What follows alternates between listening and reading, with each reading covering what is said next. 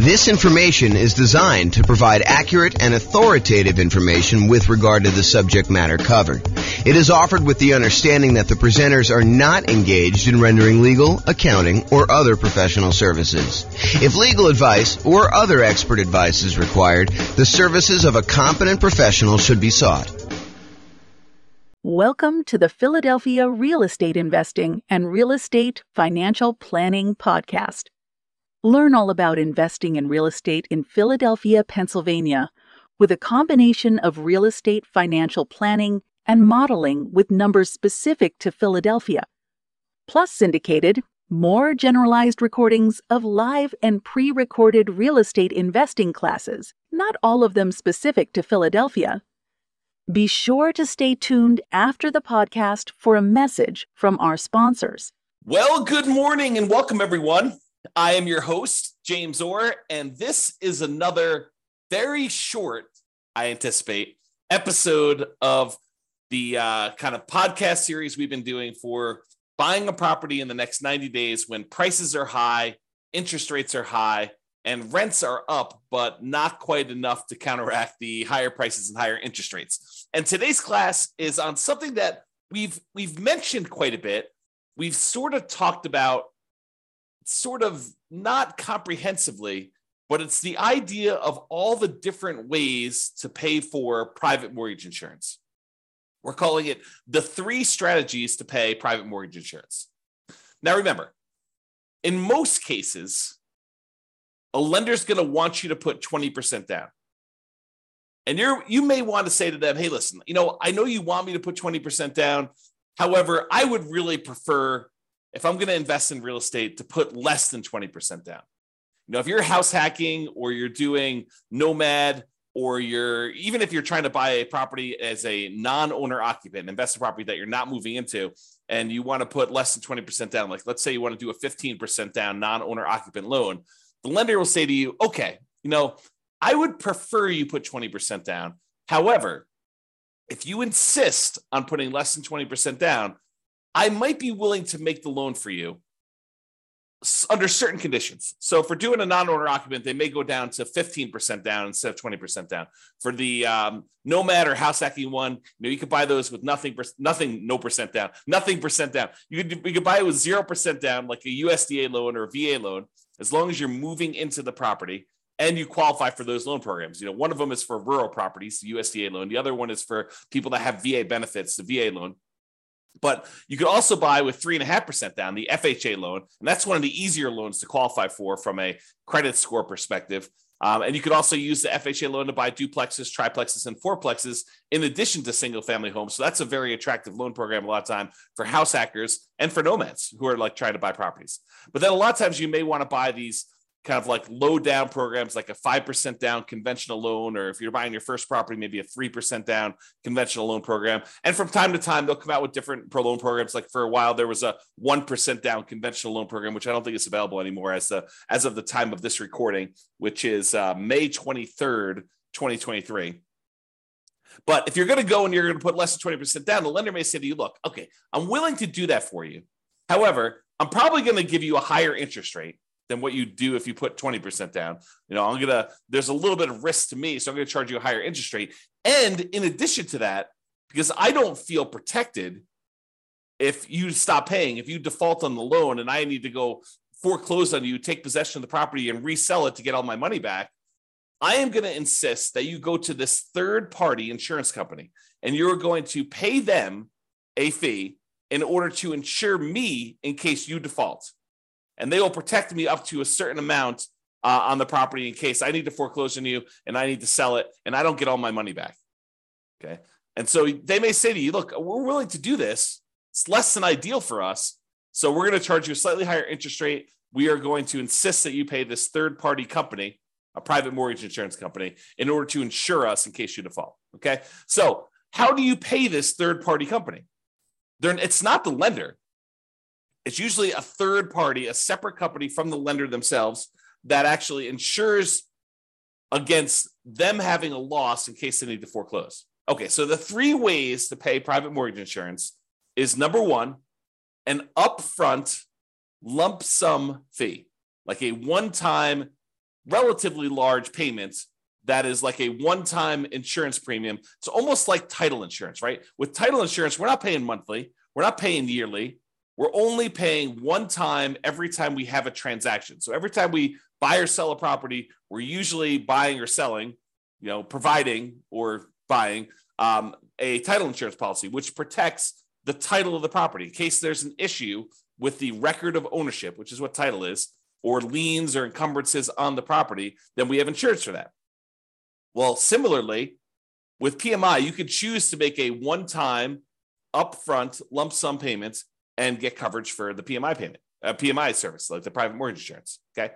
Or number two, we could increase the interest rate from the lender and have the lender give us a credit, which is then used to pay for the private mortgage insurance, right? You understand when you go to get a loan, the lender will say to you, look, if you don't want to pay any fees, the rate is this, whatever it is, 7%, let's say. However, if you want to, you could pay us extra money. You almost think of it as like paying interest in advance, but you could pay us a lump sum of money. You could pay us, $5,000, and we will lower the interest rate from 7% to 6.875. So you could buy down your interest rate. Or the lender says, look, if you don't pay anything, if you don't want to pay any points in order to change the rate is 7%. But if you want to, if you voluntarily take a higher interest rate, we will actually give you some money. We'll give you a credit that you can use to cover some of your closing costs. And so the lender says, look, if you voluntarily take 7.125, we will pay you $4,000. So it works in both directions. Now, you can't do this and say, okay, I'll take 17%, you give me $120,000. Doesn't work to that extreme. There's limits as to how high you can go in both directions. You can't buy it down to zero, okay? So you can buy this thing down a little bit. You can pay, a little bit of money. You can buy it down, in some cases, half point. You might be able to get a credit for a little bit. There are limitations usually on a loan as to how much you can do there. So you can choose to voluntarily tell the lender, look, I don't want 7%. If you give me 7.25 or 7.375, then you could pay the private mortgage insurance from the credit you're giving me.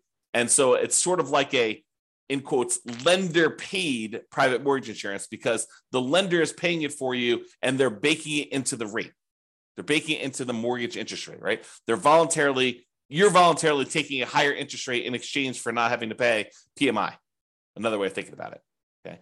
Or the third way is you could pay a monthly private mortgage insurance premium to the private mortgage insurance company via your escrow, and that could cover you for your insurance.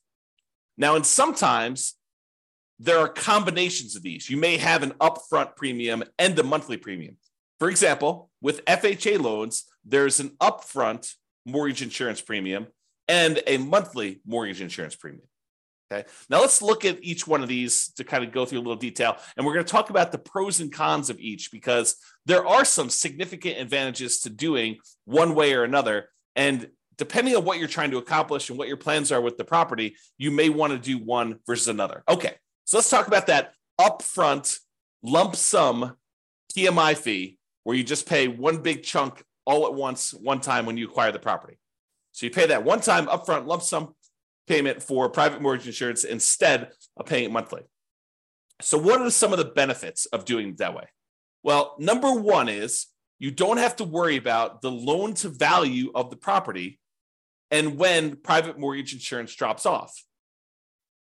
So with the other payments, the other types of private mortgage insurance options, like the monthly one, in some cases, FHA being an exception, where FHA, depending on how much you put down, doesn't go away ever. But with conventional financing, when you decide to pay a monthly private mortgage insurance payment, after a certain point, when the property value gets to the point where your loan balance is less than 80% of the value of the property, when you get to an 80% loan to value, in other words, then you can request to have that private mortgage insurance removed and you no longer have to pay the monthly fee. Well, if you choose to do the upfront lump sum payment, you don't have to worry about all that. Well, is my property value high enough? Is my loan paid down enough? Am I really at 80% loan to value?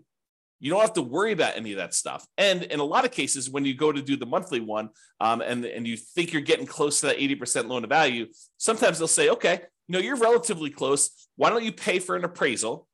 $800, $600, $1,000, depending on when you get it, who's doing it, all that other stuff. But it might cost you, I don't know, somewhere between $500 and $1,000 probably, in order to have an appraisal done to prove to the lender that you are at that 80% loan to value to request to have that monthly PMI removed. Well, if you do the upfront lump sum PMI payment, you don't have to worry about the appraisal. So you can almost subtract off whatever it is, $500 to $1,000 off the cost of the PMI payment, because you'd probably have to pay that in order to have it removed if you're thinking about doing it aggressively. Now, if you just wait until, based on your original purchase price and the loan paying down to 80% loan to value, they probably will not require an appraisal at that point, because it's conservatively likely that you're at 80% loan to value then, and you might not have to pay for an appraisal at all. Okay, but talk to your lender to get the details of your specific loan and your situation and what they're going to require. Okay, so you don't have to worry about that loan to value and when the PMI is going to drop off, because you just paid it all up front, so there's nothing for it to drop off. It basically is in existence already. You paid a one-time upfront lump sum payment, and you don't have to worry about anything monthly. Okay, now when you pay a whatever it is, lump sum upfront payments for your PMI, you don't have that increased monthly expense. You don't have a monthly PMI payment. So your cash flow is improved. You've reduced the expenses that you have on buying the property. And so your cash flow looks better, because cash flow is really all the income on the property minus all the expenses. And if you have a monthly PMI expense, then you no longer have that if you decide to pay an upfront lump sum PMI payment instead of the monthly. So if we know how much we're saving each month by not having to make a monthly PMI payment, and we know approximately how long that will last for, if we estimate, property values are going up around this, and that's a reasonable number to expect into the future, and my loan is paying down this amount in the first year and this amount in the second year, and we can look at in the future and figure out when we would get to that 80% loan to value.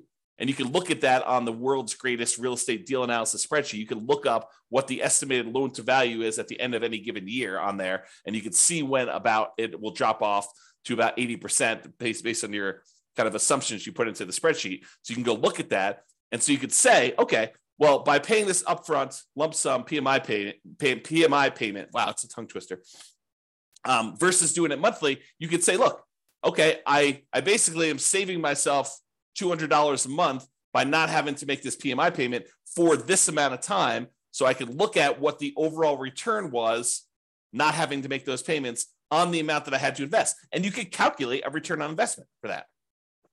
Now it's estimated, right? Because we really don't know until the future actually happens when the PMI, if you were paying it monthly, would drop off. It's possible property values go up a lot faster than we estimated, and it can come off sooner. It's possible that property values do not go up, that they go down, and that we have that PMI on there longer than we expected. So we're really doing an estimated calculation as to whether or not we should do this upfront lump sum payment and what the return is going to be on that by how long we might possibly have the monthly one. Okay. And it might be, when you're thinking about this, you calculate your return on investment for doing the upfront lump sum one, and based on not having to make those monthly payments, it might be better from a return on investment or cash flow perspective by taking the same money and instead using it for additional down payments and or buying down your interest rate. So when you look at these calculations, you say, okay, look, I've got an extra $10,000 sitting on the sideline, right? I've got all the down payment I need to do the deal. I've got my negative cash flow set aside. I got my reserves set aside. I'm all ready to go. However, I've got this extra 10K. What should I do with the 10K? Well, one option is I could possibly decide, instead of doing monthly PMI, I could pay the upfront lump sum PMI and not have to worry about a monthly payment. Okay, that's one thing. We could look at what the return would be on taking that money and doing that. We could estimate what the return would be. Or I can say, look, maybe instead of doing paying PMI up front, maybe I could take the $10,000 and add it to my down payment. So instead of putting whatever it is, 5% down, now maybe I'm putting 7% down, or 8% down, or 10% down, whatever it happens to be. So you could choose to do that. You can look at how that would improve your investment by using the world's greatest real estate deal analysis spreadsheet and playing around with this, saying, okay, what if I put 10K more in my down payment? How would that impact everything? How would that affect my returns? How would that affect my cash flow? Like, I look at all those different things. Or instead of actually taking that $10,000 you have on the sideline and using it for additional down payment, you could choose to go to the lender and say, okay, Mr. and Mrs. Lender, what if I gave you $10,000? How much could I buy my interest rate down for? And they could tell you, well, for $10,000, that's about whatever it happens to be, 3.2 points. And so you could buy it down for, down to this if you decided to do that. And they may say, it's 0.875% percentage points better. So if you had a 7% loan, maybe it's down to 6.125 now. You're like, oh, that's pretty good. That would improve my cash flow by this, and that would be better for me. And you could plug that into the world's greatest real estate deal analysis spreadsheet, and you could calculate which one of those three options is best for you. Paying the upfront lump sum PMI payment, paying additional down payment, or buying down the interest rate and seeing which one of those three options gives you the best overall deal. And it might matter what you plan on doing with the property. And that's sort of the subtext of this, right? If you're planning on holding the property for 30 years and eventually paying off that loan completely, and you don't plan to refinance ever, then maybe buying down your interest rate is one of the better options because that savings lasts for the entire 30-year period. And you can look at that. Or maybe doing the extra down payment makes that sense. But if you're planning on selling the property within a year or two or three or four, you're using this as like a rocket booster fuel in order to grow your investment to a certain point, but you're really planning on selling that property and either 1031 exchanging into another property or taking the equity in the property after all your expenses, your true net equity, after all your expenses, and you're going to redeploy that money somewhere else, then maybe you don't want to buy down your interest rate. Maybe you do want to do an additional down payment, or maybe you want to just keep the money on the sideline and not do any of these options. So it's really up to you to decide what your plan is and what is the best use for your money, depending on what you're intending to do with the property. Now, when you do decide to do the upfront lump sum PMI fee, it does not hurt your debt to income, which is one of the benefits. So instead of choosing to have this extra monthly fee on there, the monthly PMI version, which would impact your debt to income, when you go to calculate and qualify for the next loan or even this loan, it is going to impact what your debt to income ratio is for buying the property. When you do the lump sum one, it doesn't. So if you were really close on your DTI numbers, one of the options could be for you to choose to pay the upfront lump sum PMI payment to improve your DTI and get below whatever ratio you need for that particular loan or that particular interest rate. But sometimes DTI will impact your interest rate in some cases. Okay. Especially if you're high, you get penalized if you go too high. That's what I'm thinking of. All right. So the benefits are you don't have to worry about loan to value. And when it pays off, you get improved cash flow and it does not hurt your debt to income ratio. Now, what are the downsides of doing this upfront lump sum PMI payment? Well, number one is you're paying a big chunk up front. You got to have that money. If you don't have the money, it's not an option. Right. And if the market is appreciating very quickly and you have a very low interest rate, you're gaining equity and lowering your loan to value very rapidly, right? Because the market's going up, so your property value is going up, and the lower your interest rate is, the more you're paying in principal on that loan early on. It's lower interest rates actually pay a little bit more in principal payment with each payment that you're making. So if you got a low interest rate and property values are going up, then the spread is increasing quickly. And so your overall loan to value, the amount of your loan balance compared to the value of your property, is actually improving. And so you might not be paying that monthly PMI for very long at all. So in a fast appreciating, low interest rate environment, which we saw pretty significantly over the last, 5 years or so, you may be choosing to pay this upfront lump sum payment when you would be paying your monthly PMI for a very short period of time. And so much so that if you're seeing these really rapid increases in property prices, like 10% plus, which we saw in some markets, then you might actually run into a different problem, which is a minimum that the PMI must remain in place. Some PMI companies may say you need to leave this policy in place for at least a year if you're paying monthly.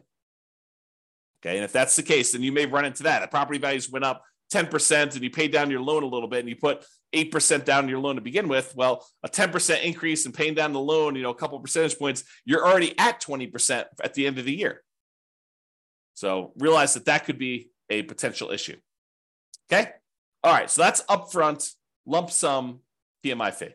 What about the lender paid, where you choose to have the lender, you choose to voluntarily take a higher interest rate and the lender gives you a credit, which they then use to pay for your PMI? Well, you could pay money to reduce your interest rate. You could also use it the other way, where you get a credit for voluntarily taking a higher rate.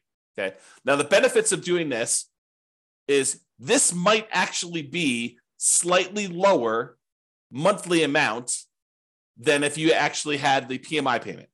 When you get both payments, they may say, look, your total payment, principal, interest, taxes, PMI, everything rolled into one is $2,000 a month if you decide to pay the PMI. However, if you decide to increase your interest rate, maybe your payment is $1,975. So it's $25 a month cheaper, as just an example, if you decide to take the higher interest rate. Sometimes it goes that way. Sometimes it goes the other way, where actually raising the interest rate is a little bit higher. You got to actually price them both out and look at them to see which one is which. But what's different about voluntarily taking the higher interest rate versus having just the PMI payment be higher? Like, let's say, taking the higher interest rate is $25 a month cheaper. Well, the difference is that this new payment, the new higher interest rate payment, lasts for 30 years. However, the PMI payment only lasts for whatever it is, 3, 4, 5, 6, 7, 8 years before you actually get to 80% loan to value. And that PMI would then drop off with conventional financing. So even though it's $25 cheaper, once the PMI drops off after 3, 4, 5 years, once you get 80% loan to value, then actually it may reverse, and that may then become more expensive than if you had it the other way. So you got to be really careful about choosing to take the higher interest rate if you plan on holding the property for a long period of time, because in a lot of cases, it may be worthwhile for you to pay the slightly higher monthly PMI version, knowing that after a few years, when you get to 80% loan to value and you pay for the appraisal and all that other stuff, and the lender says, okay, yep, you're below 80% loan to value, I will now remove your monthly PMI payment, and your payment actually goes down by whatever your PMI payment was, $100 or $200 a month. And at that point, it's probably cheaper than what it would have been if the interest rate if you took it in the interest rate. Okay, so you got to be careful about that. Now, the other thing about doing the lender pay PMI, unlike when you do the lump sum upfront one, is it does also impact your debt to income ratio because you have a higher payment. So this impacts qualifying for the loan, and it impacts qualifying for future loans, because this is now going to count when you try to qualify for the next loan as part of your DTI calculation. So be super careful about doing these things and thinking ahead if you're buying more than one property. Now, if you're just buying like one owner occupied property, yeah, you choose what's best for you based on that. But if you're thinking, hey, look, I'm going to probably buy 10 properties. Well, you need to start thinking, what is the impact of me doing it this way on my plan to buy 1, 2, 3, 4, 5, 6, 7, 8, 9, 10 properties in the future? All right. And then the last option, monthly PMI. So you could choose to pay your private mortgage insurance premiums monthly. Now, the benefits are these payments are often temporary in nature. They go away after you drop below that 80% loan to value. So even though you're paying it for a little while, eventually they go away. There are some exceptions like FHA. If you're putting 3.5% down, then those don't ever go away. You have to actually sell the property or refinance out of the loan completely into a different loan in order to get rid of PMI if you're buying FHA. But with conventional loans, it does go away. Oh, something I think I forgot to talk about? So another benefit of paying the higher interest rate one, if you're voluntarily taking the higher interest rate, is there may be some tax benefits to doing this because the interest on loans is tax deductible. However, listen very carefully to this. The overwhelming majority of taxpayers are choosing to take the standard deduction, and so this will not come into play for you if you're doing this for owner-occupant properties. If you're using it for investment properties, then for rental properties, both interest and insurance are both expenses on the property. And so it doesn't matter whether you're doing it as a monthly payment, a PMI, or you're taking it as a higher interest rate. All right. So realize that, if you're an owner occupant, insurance is not tax deductible, as far as I know. I'm not an expert on taxes. Verify this with your CPA. But my understanding is if you're an owner occupant, the insurance is not tax deductible. However, mortgage interest is if you choose to itemize your deductions. However, most people are not choosing to itemize their deductions because the standard deduction is so high right now that most people are choosing just to take the standard deduction. So to make a decision based on that, I think is silly. You don't want to, what is the saying? The dog wagging the tail wagging the dog. You don't make decisions for tax savings, right? You make decisions and then you look at the tax kind of implications of that and you see if you could live with those. But it's not like you're optimizing. You're not choosing your investments based just on taxation. All right, so think that through. Okay. All right. So back to the monthly PMI one. So the benefits are these payments are often temporary in nature. They go away after you drop below 80% loan to value. The downsides of doing monthly PMI is these can hurt cash flow. Unlike when you do the lump sum upfront payment, when you do monthly, it actually impacts your cash flow. And it impacts cash flow early on, especially when it is harder than ever to generate cash flow, right? Cash flow tends to improve the longer you hold a property. The longer you own a property, that payment, the principal and interest part of payment is fixed, even though taxes and insurance and other things are going up over time. Rents are also tending to go up over time. And so the longer you tend to own a property, the better the cash flow on the property tends to be. So it's usually hardest earliest on when you first buy a property. And so that's when you have this monthly PMI payment, which is when it's hardest to get cash flow. And that's when it hurts the most. So that's the trick. Another downside is it does also impact that debt to income ratio when you're qualifying for your loan, and especially when you're qualifying for your next loans, at least until it drops off. So when we think about comparing monthly PMI to taking the higher interest rate, at least the monthly PMI option, except for FHA loans, is going to drop off after some point. And then that DTI will be improved and it won't impact you anymore. But if you do the higher interest rate, that lasts for 30 years or until you pay off the loan. So that's harder. All right. So in conclusion, lenders prefer you to put 20% down. If you insist on putting less than 20% down, they may opt to make you pay they may opt to make the loan, but might require you to purchase third-party insurance to protect them in case you default. This third-party insurance is called private mortgage insurance. It protects the lender against you defaulting. You pay for it to protect the lender because they would rather you put 20% down. You are insisting on putting less than 20% down. They're saying, okay, you twisted my arm. I will make you the loan. However, you need to actually protect me in case you default. Now, when you get your loan, you can often choose which way you prefer to address putting less than 20% down and paying PMI. You could do this upfront lump sum payments. You could choose to voluntarily take a higher interest rate to get a credit to have the lender pay for PMI, or you could choose to pay the PMI payments monthly. And each has its own pros and cons, which we've discussed. And really, it depends on what you plan on doing with the property as to which you should do. And a good lender, and to a lesser degree, less likely, a good real estate agent should be able to talk to you about pros and cons and how this might work for you. Okay? And which choice you should make based on your plan. All right, so that's all I got for you. Hopefully you enjoyed this class. Now you've got a full understanding of the three different options for paying PMI and how this all works. Have a great day, everybody. Bye-bye for now. With home prices up, mortgage interest rates up, and rents up, but not quite enough to counteract the higher prices and interest rates. Cash flow on rental properties in Philadelphia is harder than ever. Book a call with the Real Estate Financial Planner to apply our proprietary 88 strategies to improve cash flow on your rentals. See the show notes for a link to schedule your call and improve your cash flow today. If you're a real estate agent, lender, or professional in Philadelphia that wants to help our real estate investor listeners, consider reaching out to learn about collaboration opportunities with this podcast. We'd love to add more value to our listeners by having you assist our investors buy, sell, and finance their real estate investments. See the show notes to schedule a call to discuss collaboration opportunities.